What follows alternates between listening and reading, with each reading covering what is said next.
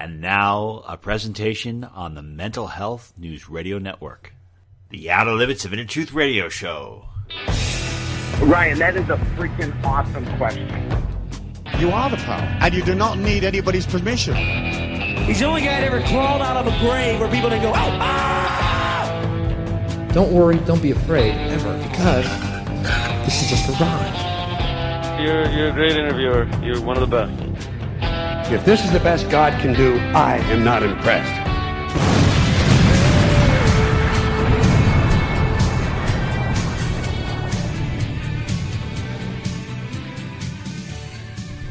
Good evening, everyone, and welcome to the Outer Limits of Inner Truth Radio Show.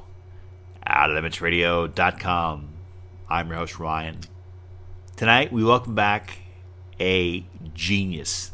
This gentleman is well beyond his years. I love his perspectives.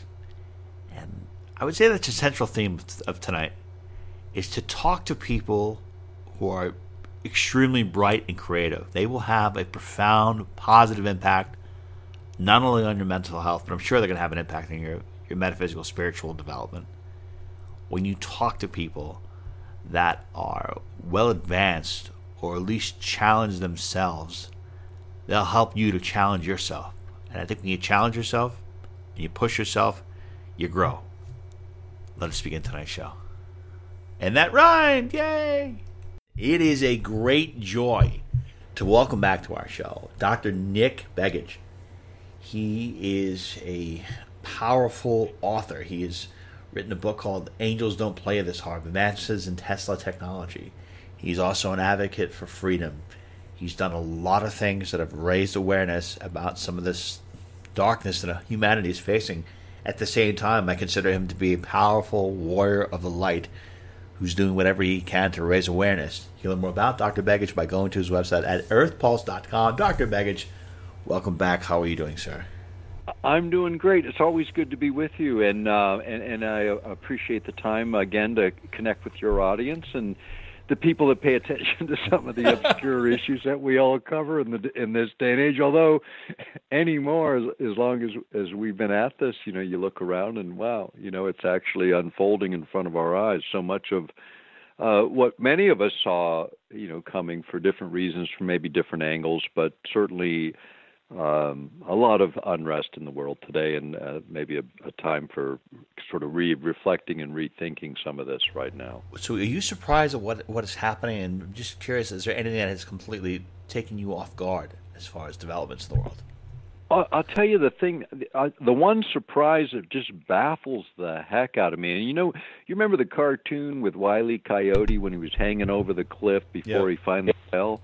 It kind of feels like that, in the world right now, like we're all sort of the Wile E. Coyote for the moment. But because you think about the economic shock of what's gone on, and there's two very distinct markets operating. One is what we would call the financial markets, which people with assets and wealth are doing really great right now, believe it or not. If you really analyze that. And then on the other side of the equation is the main street of what really is going on with most people, most human beings.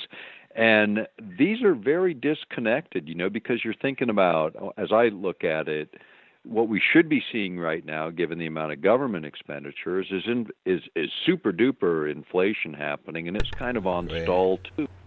It's Wile E. Coyote too. It's kind of like, wait a minute, shouldn't this be doing something quite different than what we're seeing? And then I started thinking about it, and because so many other countries that control such big chunks of the economy, like Germany or the EU generally, when you think of the euro, or Japan, which has been doing this for really over 15 years now, they've been doing this crazy kind of spending relative to their economy. And then you go, well, maybe the economic theories were wrong.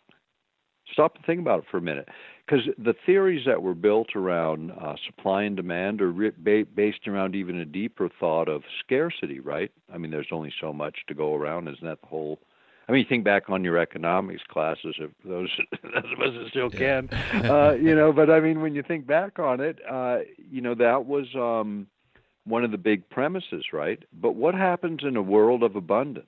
For just kind of thinking about that for a moment. where there's a lot of supply. In other words, there's lots of services available, certainly a lot of people available, a lot of labor available. There's a lot of goods available, more goods than there is money chasing them, for sure. If money supply matters, right? Because that's part of that supply demand, what I would call now an illusion, because it isn't playing out the same way. I think we'll see inflation driven by real shortage, but not inflation driven by too much money floating around necessarily. And we're seeing that. And what it's doing, which makes me a little nervous, is it's validating the idea that helicopter money, as they're calling it, is okay, which then validates or lends some credence to the thought of a universal paycheck for everyone, you know, or what we'd call communism. That's horrible. I feel like that's killing.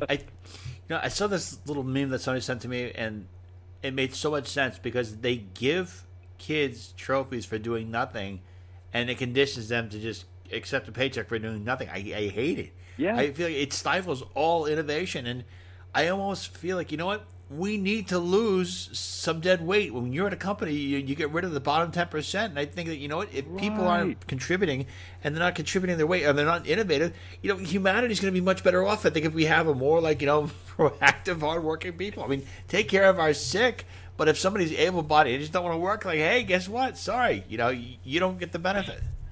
And here's what that gets to, you know, actually, Ron, when it gets right down to it, that's a base value, right? I mean, we would get up in the morning and then be expected to go to school or go to work or go do something that was beneficial for ourselves, to improve ourselves and to, you know, contribute into, and then, you know, we were all taught as young people, at least our generation, that, hey, you had an endless possibility. You know, many of us that were fortunate to have good parents that said, hey, you can do anything, you know, if you just put your mind to it and your heart behind it and go out there and work hard. And those are all value statements, right? Work hard, use your own mind, be an individual. And that's what we're talking about, being lost in the shuffle around all the noise of new words. You know, like everybody wins a trophy. Sounds good until you figure out that builds a crummy work ethic. You know what I mean? And no sense of accomplishment. I mean, how do you feel like you've accomplished something that's required extra effort and, you know, the things that are passion and drive that make really creative stuff happen? And we're snuffing that out in the everybody wins a trophy generation. You know? We get into monetary theory. I mean, do you think that they'll be able to, based on what you've come to know, and that they'll be able to pull this off for a long while, that we won't have this high inflation because they're talking about doing a digital dollar, and I don't understand how they would be able to pull something like that off. It scares me because here's the part that scares me about digital dollar is the digital dollar means everything, and everything you do is tracked. Okay, in terms of, because in order to live in the material world, in the physical world, you have to spend money, all right?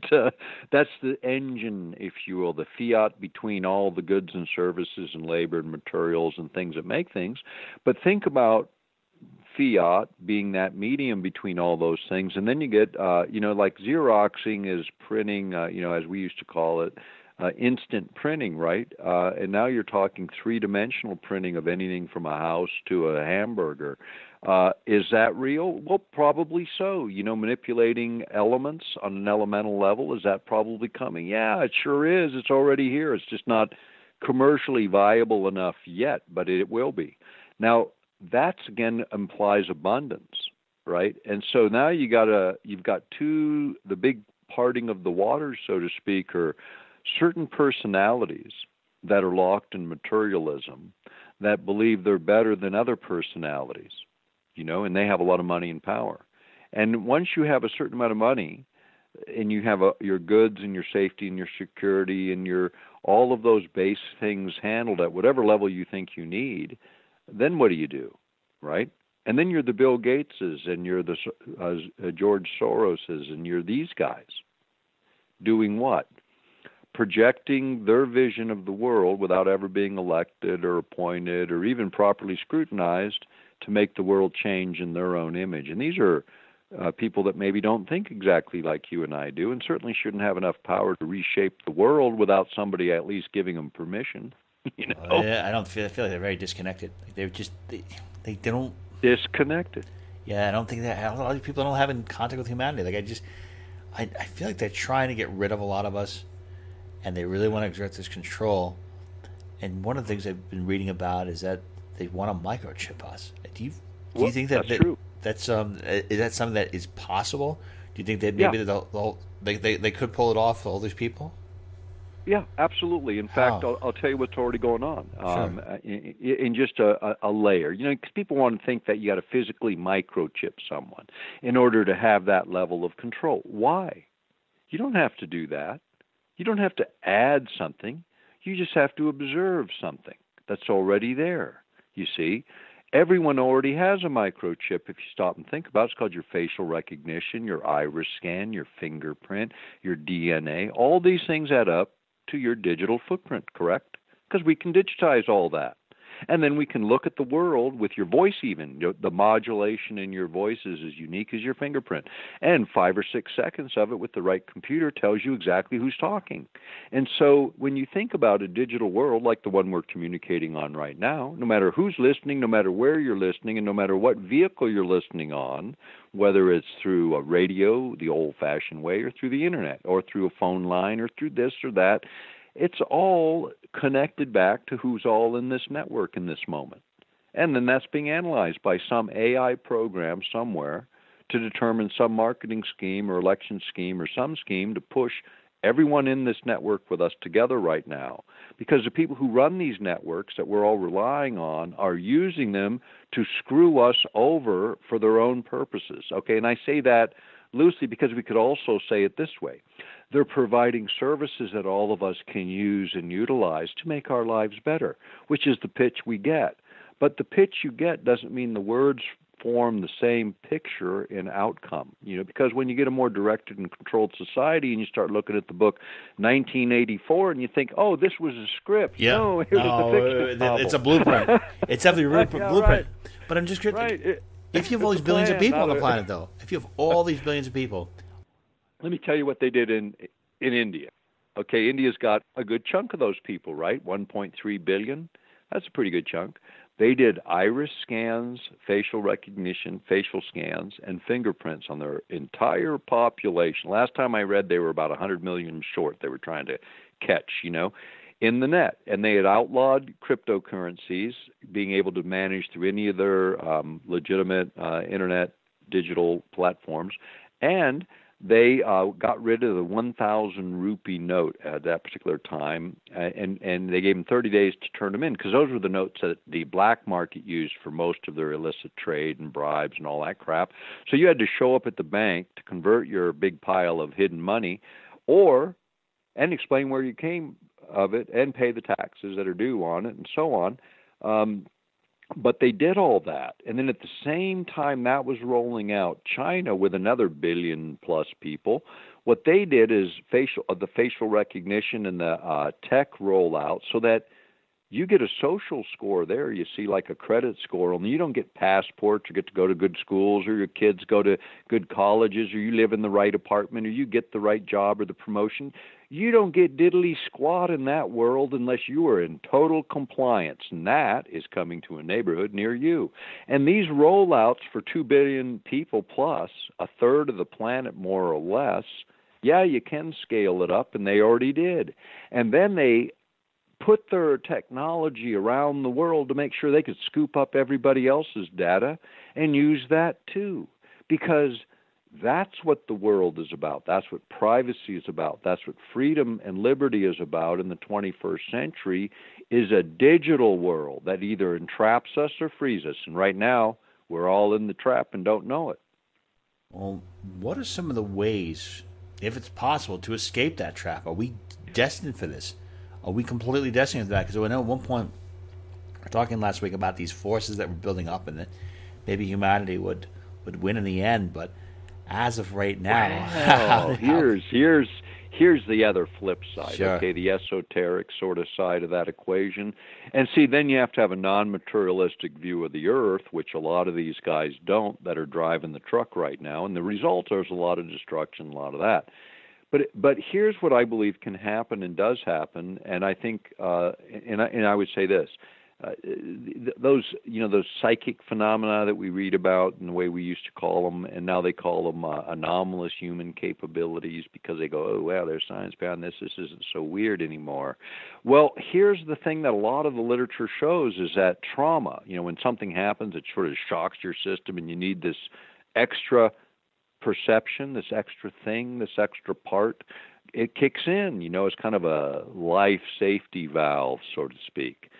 Well, humanity goes through traumas individually and collectively, and that kicks off the life safety valve. So then we get this next little boost of evolution, and we learn, and I don't call it really evolution. I use that loosely because most people can identify with it. I call it remembering what we are and then turning on the right activity again. And so the connection between the material and the non-material, which science continues to bear out as time moves on, scares the elite because as we as a population gain an understanding, then it anchors into our belief systems, and then we can also reach those states through knowing as opposed to trauma taking us there. But we're in the midst of trauma, I can tell you, and we're in the very first chapter. We're in the prelude to the trauma. Really? We're not even there. So what do you think is going to... How do you see this playing out as far as the stage goes? Once the money stops flowing, because at some point it does, as people go, oh, wow, because we got to reset our thinking.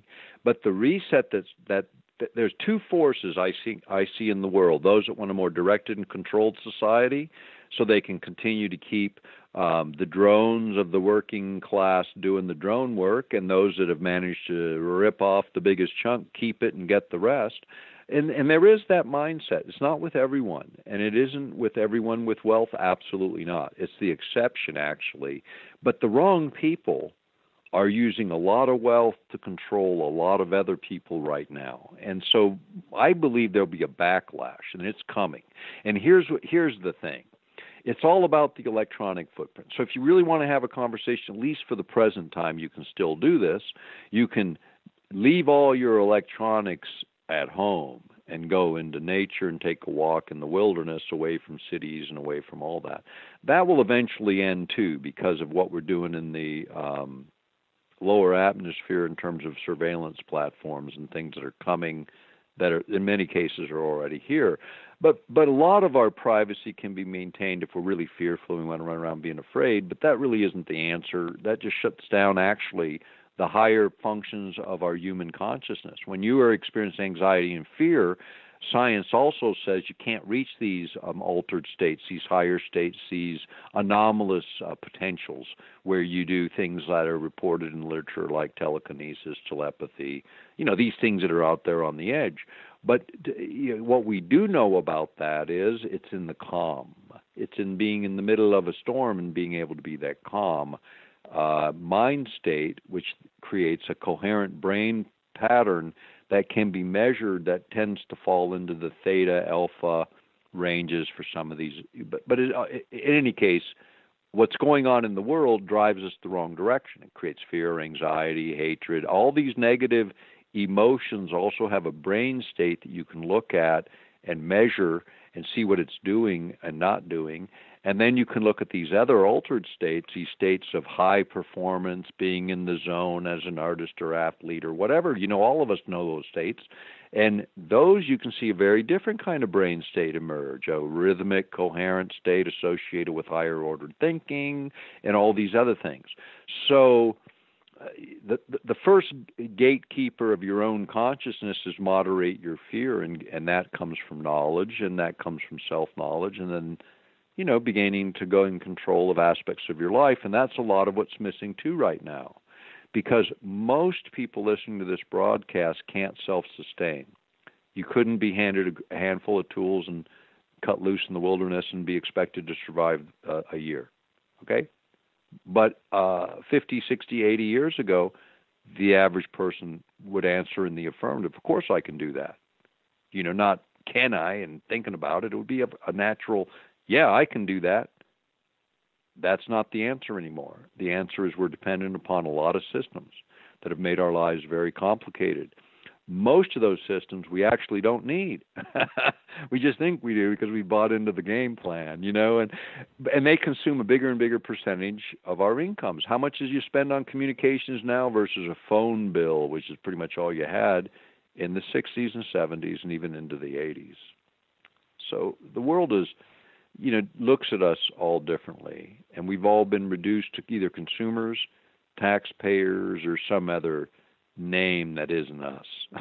Well, I wonder if that human spirit is going to push back and eventually snap itself out of it, because the way things are going right now, Dr. Beggett, I don't feel anything in common with most people on the planet right now. Most people on the planet, when I ask them, they have no problem wearing the masks. They have no problem just doing whatever the government says, and they are like drones. They don't think for themselves, and I'm not like that. I reject that, and I find other people's behavior to be so predictable that it's sad to see how predictable it is, and I don't want to be a part of that. And I know other people that are aware and don't want to be a part of that. So I guess the question is do the majority of people that are on this, do they win? If the majority of people kind of want the human DNA to go to this path and just basically be drones, does everyone else get dragged down with them? Or does a tireless minority say, what, we have more power because we are more determined, we have more energy than the majority that doesn't think for themselves? Who ultimately wins? Is it a battle of will, or is it mainly a strategy for the minority to separate itself, form its own colony away from the idiocy of the majority? Well, here's how it's always been about the minority report, so to speak, because nothing good ever started with the masses thinking this is a great idea. I can assure you, for all of our history as human beings, if we look back, that isn't the way it rolled. And see, that's the miseducation that we've all received, that we somehow think that the vast majority comes into some wisdom at the same moment and goes, oh, now we're all enlightened, let's go do the next thing. That is never how it works. Ever in all of human history, whether you're talking about art, religion, science, politics, governance, any business, any aspect of human endeavor. It started with a handful seeing the world differently and then beginning to articulate it so others could see also. And that's all we're doing. That's what you and I get to do. That's what we've been doing for as many years as we've been doing. And I've been doing it over a quarter of a century now. And you can look at what I wrote a quarter of a century ago and go, God, this guy was a psychic. And no, I wasn't. I took all the written literature, all the stuff, footnoted it all, and said, here's where we are, here's where we're going, and here's what it's going to look like when we get there. And you can read it, and here we are, we're there, and it looks just like we described, with a few exceptions. Even when you started the show, you said what it was a big surprise. Well, the big surprise is this disconnect from the economy, which does, and I go, well, what is that? Well, okay, if you live in abundance, then those rules don't really apply. And I heard this argument, a decade or two ago, and I kind of went, that's worth considering, because I'm not locked in anybody's particular thought. I just want to know, how do you get there, if you believe that? Because then maybe I got it wrong. And in this one, when I look at the whole picture, the vast majority of people are sleepwalking through life. I agree with you. And in most generations, that's always the case. But it requires an articulation of something greater than what's seen. And sometimes people don't see what's in front of them. And so leaders see it. And there's a shortage right now. I'll say that. There's a real deficit in true leadership across every discipline, But in having said it, there's a bunch of people who do not know who they are yet.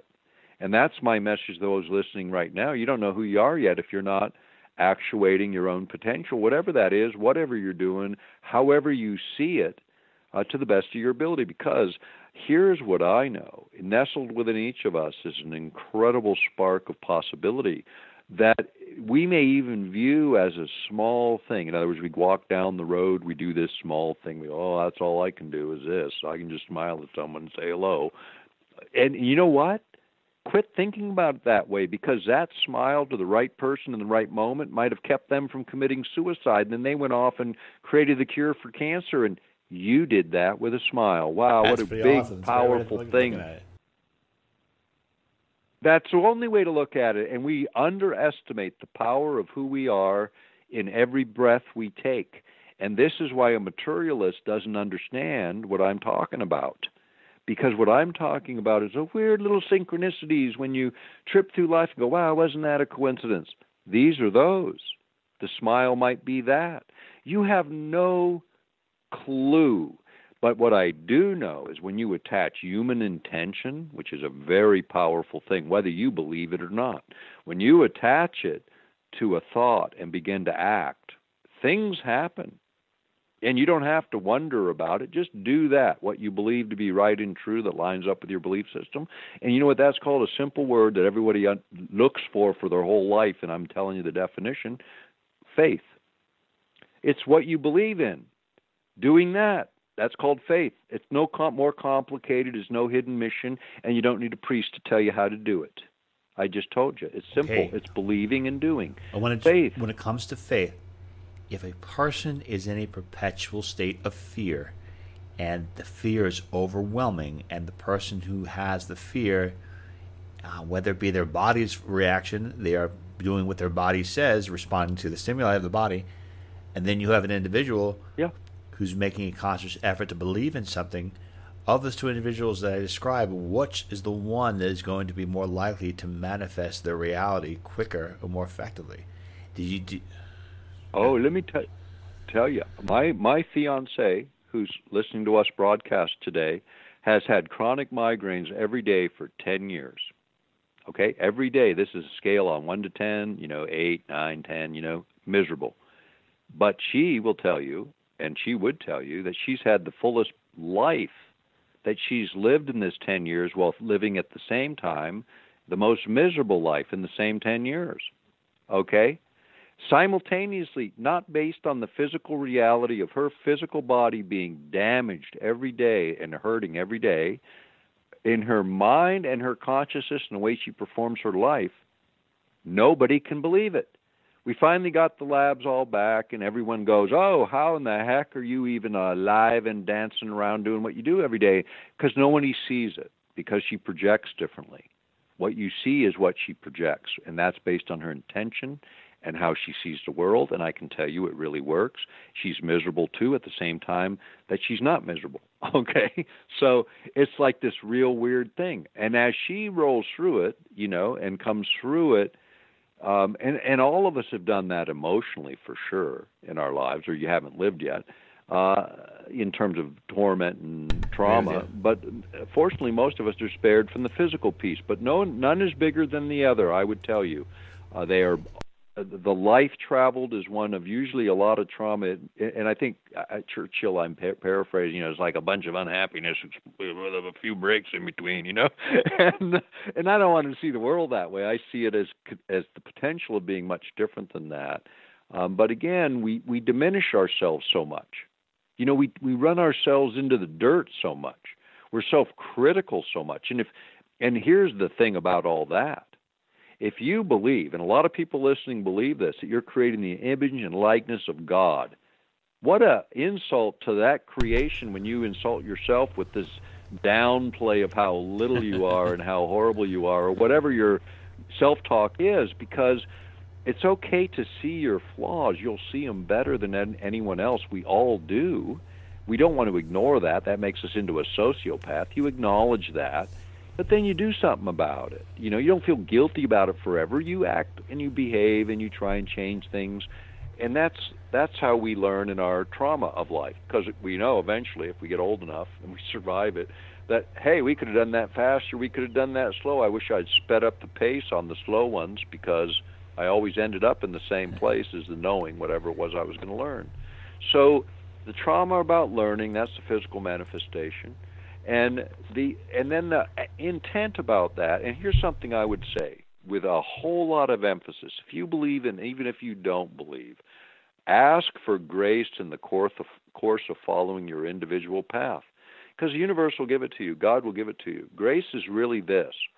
Instead of you getting, you ask the universe for something, it'll deliver. But usually with a 2x4 across the forehead, because it's the quickest route to the finish line, to give you a little trauma on your think about a little kid, right? How does a little kid learn? It's usually through falling down a few times. But if you ask for grace, then maybe it doesn't happen in such a direct path. It slows it down a bit, and then you get the learning a little softer.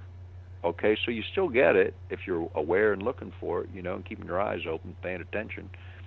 But if you're not paying attention, you really keep asking for it, then you'll get the 2x4 anyway. So, it's kind of like grace is something we all forget, and I've met people actually who believe in the eternal, but don't feel worthy of asking for grace. And the first person I ever met that expressed that to me, that broke my heart as a human being, because we all get that for free, whether we know it or not. And but asking is what's required. Oh, that's awesome. Out of your own. I don't want a 2x4. I'm married, so I can't take on any. I already have a 2x4. You already have one. And I'm more convinced the other two. And that works both ways. I want to be careful with that. But I'm looking at some of the. First, I want to say that was an awesome answer, by the way. And I'm going to your site, and I see that we have these sociopathic elites. They're using things like advanced neural implants, and they're utilizing this technology. And it seems that they have a slightly competitive advantage against people who are free. So when they are manifesting into reality, they are casting an attention saying, look, we want to control humanity. So obviously they've manifested some tools that have allowed them to do something the average person couldn't do because they've got this technology at the tips of their fingers. Is there any counterbalance? Right. Is there any counter technology that free societies can manifest and can create? You think the reason why maybe there isn't so much counterbalance technology is because enough people haven't been fighting enough or pushing hard enough to manifest this? Well, I think that you might say that, but I kind of think that it's probably already here. You're just not seeing it in the loud explosion of the parade through town, because I think it's already happening. As people begin to awaken to their potentials, they begin to act and behave differently. And so what I would say is this, is where the real power is in this, is not looking for a majority event, but for each individual person doing the positive things, the actual things that make a difference for their own lives. So first thing is you got to go, you can't, a lot of people feel the need to go out there and help everybody else in the world. Okay, well, I would say that right now, a lot of that's been going on, and it doesn't look like it's coming out so well. So I would say it's time to kind of go a little bit internal, individually and collectively, to start asking ourselves, are we fortified enough to contribute something that makes a difference? And then what exactly is that? Not out of guilt or some false sense of obligation, but out of a real desire to do something and make it better. And that is it. And for some people, it may seem like a really small thing that you're going to do every month, or every week or whatever. But I would write it even down, and then put it with your bills. The bills you have to open up, and I hate doing it every month, and it's such a downer. Well, put the one thing that's not, that you're going to give 10 minutes or 15 minutes or 20 minutes consciously for a few minutes to that. And you know what? My sincere belief is then the human race begins to function on what it knows to be right and true and what it can do based on individuals making individual choices. And that flows into how consciousness actually works. Now, what their advantage is right now is if you can hook up powerful emotion to the thoughts of individuals, here's how it goes. Like if you try to meditate, and everyone who's tried knows this story, is you try to hold the thought, and within a few seconds you're drifting into the daydream, right? You're off onto some other tangent. It's very difficult to hold a thought, but to create a reality from a thought to a reality, that's the power in it. You got to be able to hold the thought. So the magic that they apply, if you want to use that word loosely, is you take 1 million people to grab the same thought in the same minute and hold it for the same seconds within that minute, 1 million. And now you've got 1 million seconds, right? It's the same energy, if you think about it like that, the same powerful human creative energy, hooked up only instead of with optimism and empathy and love, hooked up with fear and anxiety and panic. And now you have that pushed into the reality creation squirt to create your 3D imaging in the real world that you then do by all the things that we do as human beings. Okay, that's the way we do 3D printing today. It ain't going to stay that way, but that's the way we do it right now. So you got to go, when you have the powerful medium that shuts down speech and then routes you through the router of joint creation, That's what we got going on right now, to use all those words to help paint this picture. So we also have, that's the synthetic version, that's the material version, that's the version that we're all running around going, oh, crap about. But you can let go of the fear on this one because we have this other version that's already been operating. The other one is trying to imitate. And it's so far from perfection, it's trying to imitate.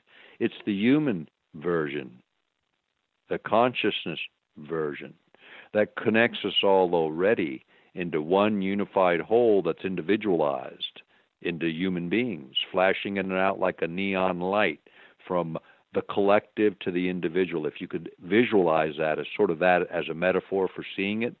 And that's what we are. And what we do is we get lost in this part of the flash, and we think we're only the material.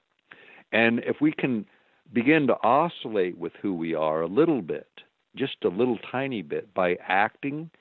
See, this is the faith piece, the magic, if you will, the emotional piece, the part that we start to see as a vision for ourselves and those that we care about, starting with our families and our friends, and then you can start to address a broader community. Then you can make a difference because you begin to project with intention, and all the things that you do begin to attract those things, because that's really, it is, I'm telling you, the way it works, and anyone who's lived long enough to get a gray hair knows it. I'm getting gray hairs, and hopefully I can grasp it a little bit more. From your perspective in your life's work, have you ever come across a certain frequency or brainwave frequency that puts an individual in the highest state of grace? And where I'm going with this is I have wondered if cell phones emit a certain frequency or TV and radio emits a certain frequency that puts a person in a certain brainwave frequency that does not allow them to be open to grace, that puts them in a lower dense vibration and allows them to just be controlled by their emotions. So I'm curious if you've ever come across any research that would indicate a certain brainwave frequency that magnifies or gravitates a person towards a higher state of grace. Well, I would kind of think about this a little differently. Are there things that interfere with your natural state of grace? Okay, because this is really the frame I want to come from. That's why I don't like the word evolution. I like the word remembering, because I think we're in that state of grace, and then everything that dissolves that vision of ourselves by the illusion we participate in is what keeps us from realizing our full human potentials individually and collectively. But you don't have to discover it as a group. In fact, you never will.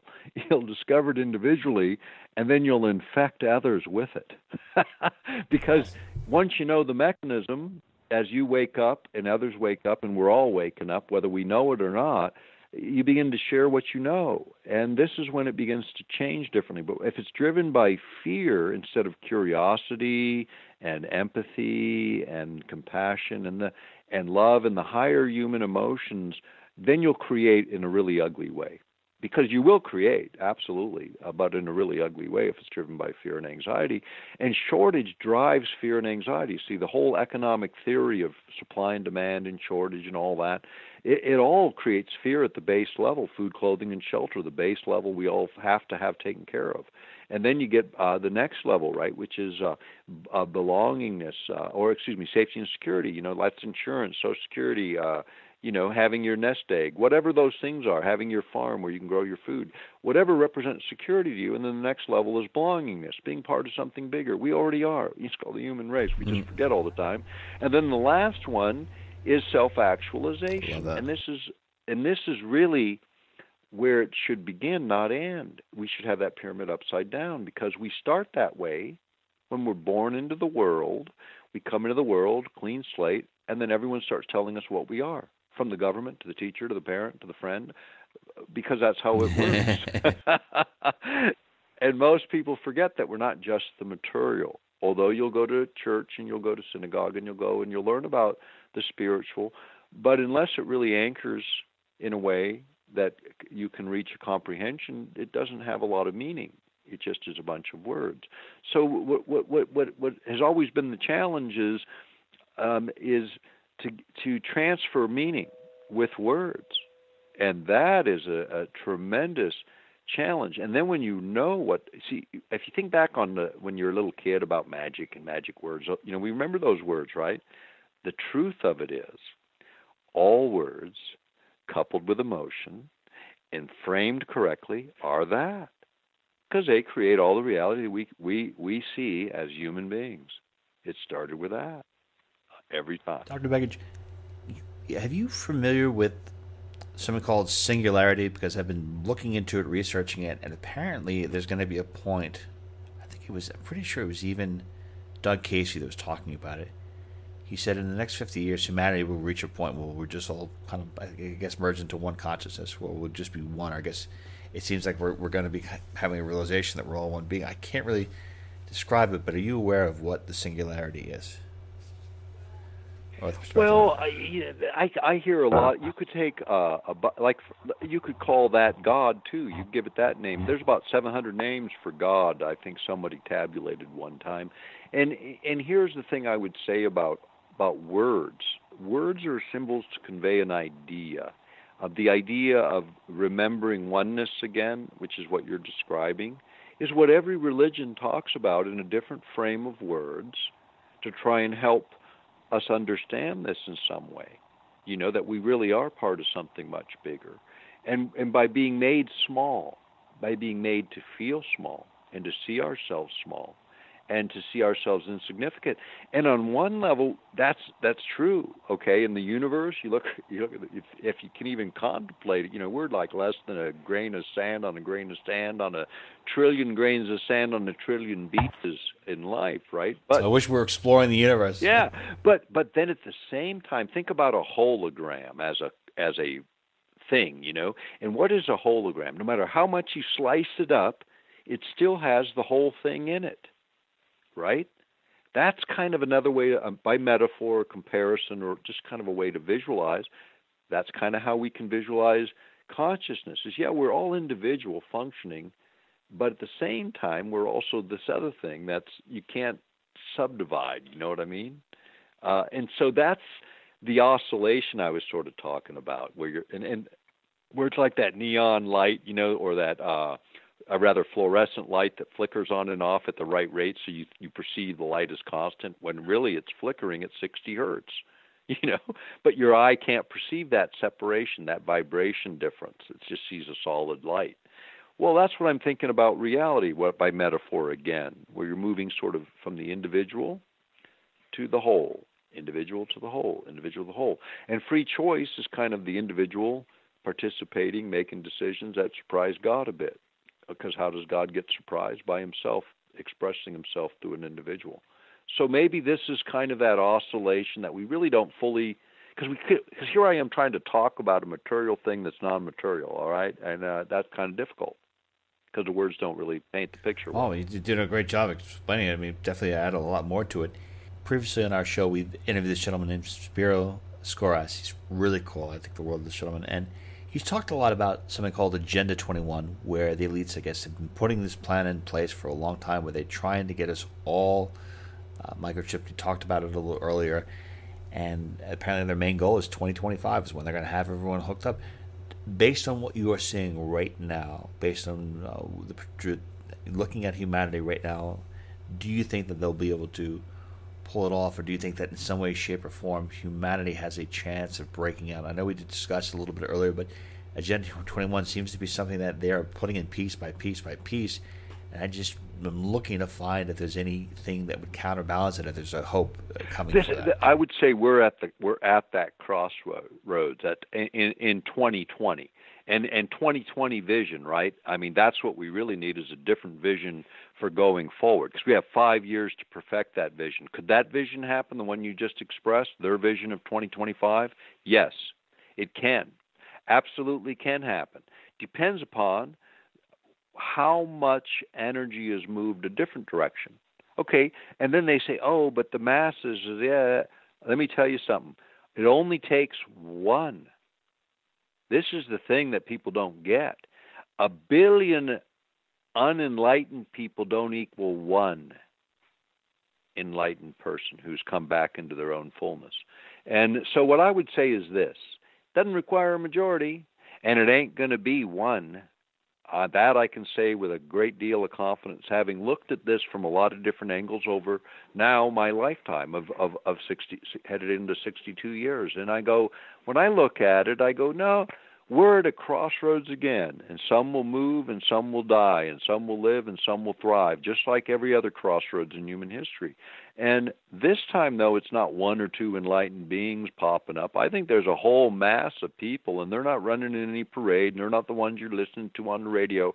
They're going to be the big surprises. It's going to be the cab driver and the bus driver and the carpenter. And people forget this, and I want to remind everyone from a Christian background, the last guy that said he was God was also a carpenter for the first 30 years. And, and I would say that with total humility because... Excellent point. Don't look for enlightenment at the front row in the parade. It is all around us. It's in every kind of person that you could possibly imagine. And we are all going to be surprised as things change in the world because all of us have this potential. Every single soul listening to this has the potential to change the entire planet, and the only requirement is realization of the truth of that and acting on it, one at a time. Dr. Nick Begich, I want to thank you so much for being with us today. Wow, was that a stream of positive energy and inspirational hope? I think we needed that. We all needed a shot of that, and I hope everyone got their fill and absorbed a lot of that great energy that Dr. Begich was presenting. You learn more about Dr. Begich by going to his website at earthpulse.com. He's author of several books. We'll post links to all of them. But I encourage you to check out his website, earthpulse.com. Check out his latest articles. He's got 50 free videos on 50 different subjects. And he also has ebooks available. Dr. Begich, thank you so much for being with us. Hey, thanks for having me, Ron. And we'll look forward to doing it again. I know we do this periodically, and I always enjoy touching your audience. Thank you so much for giving me the proof.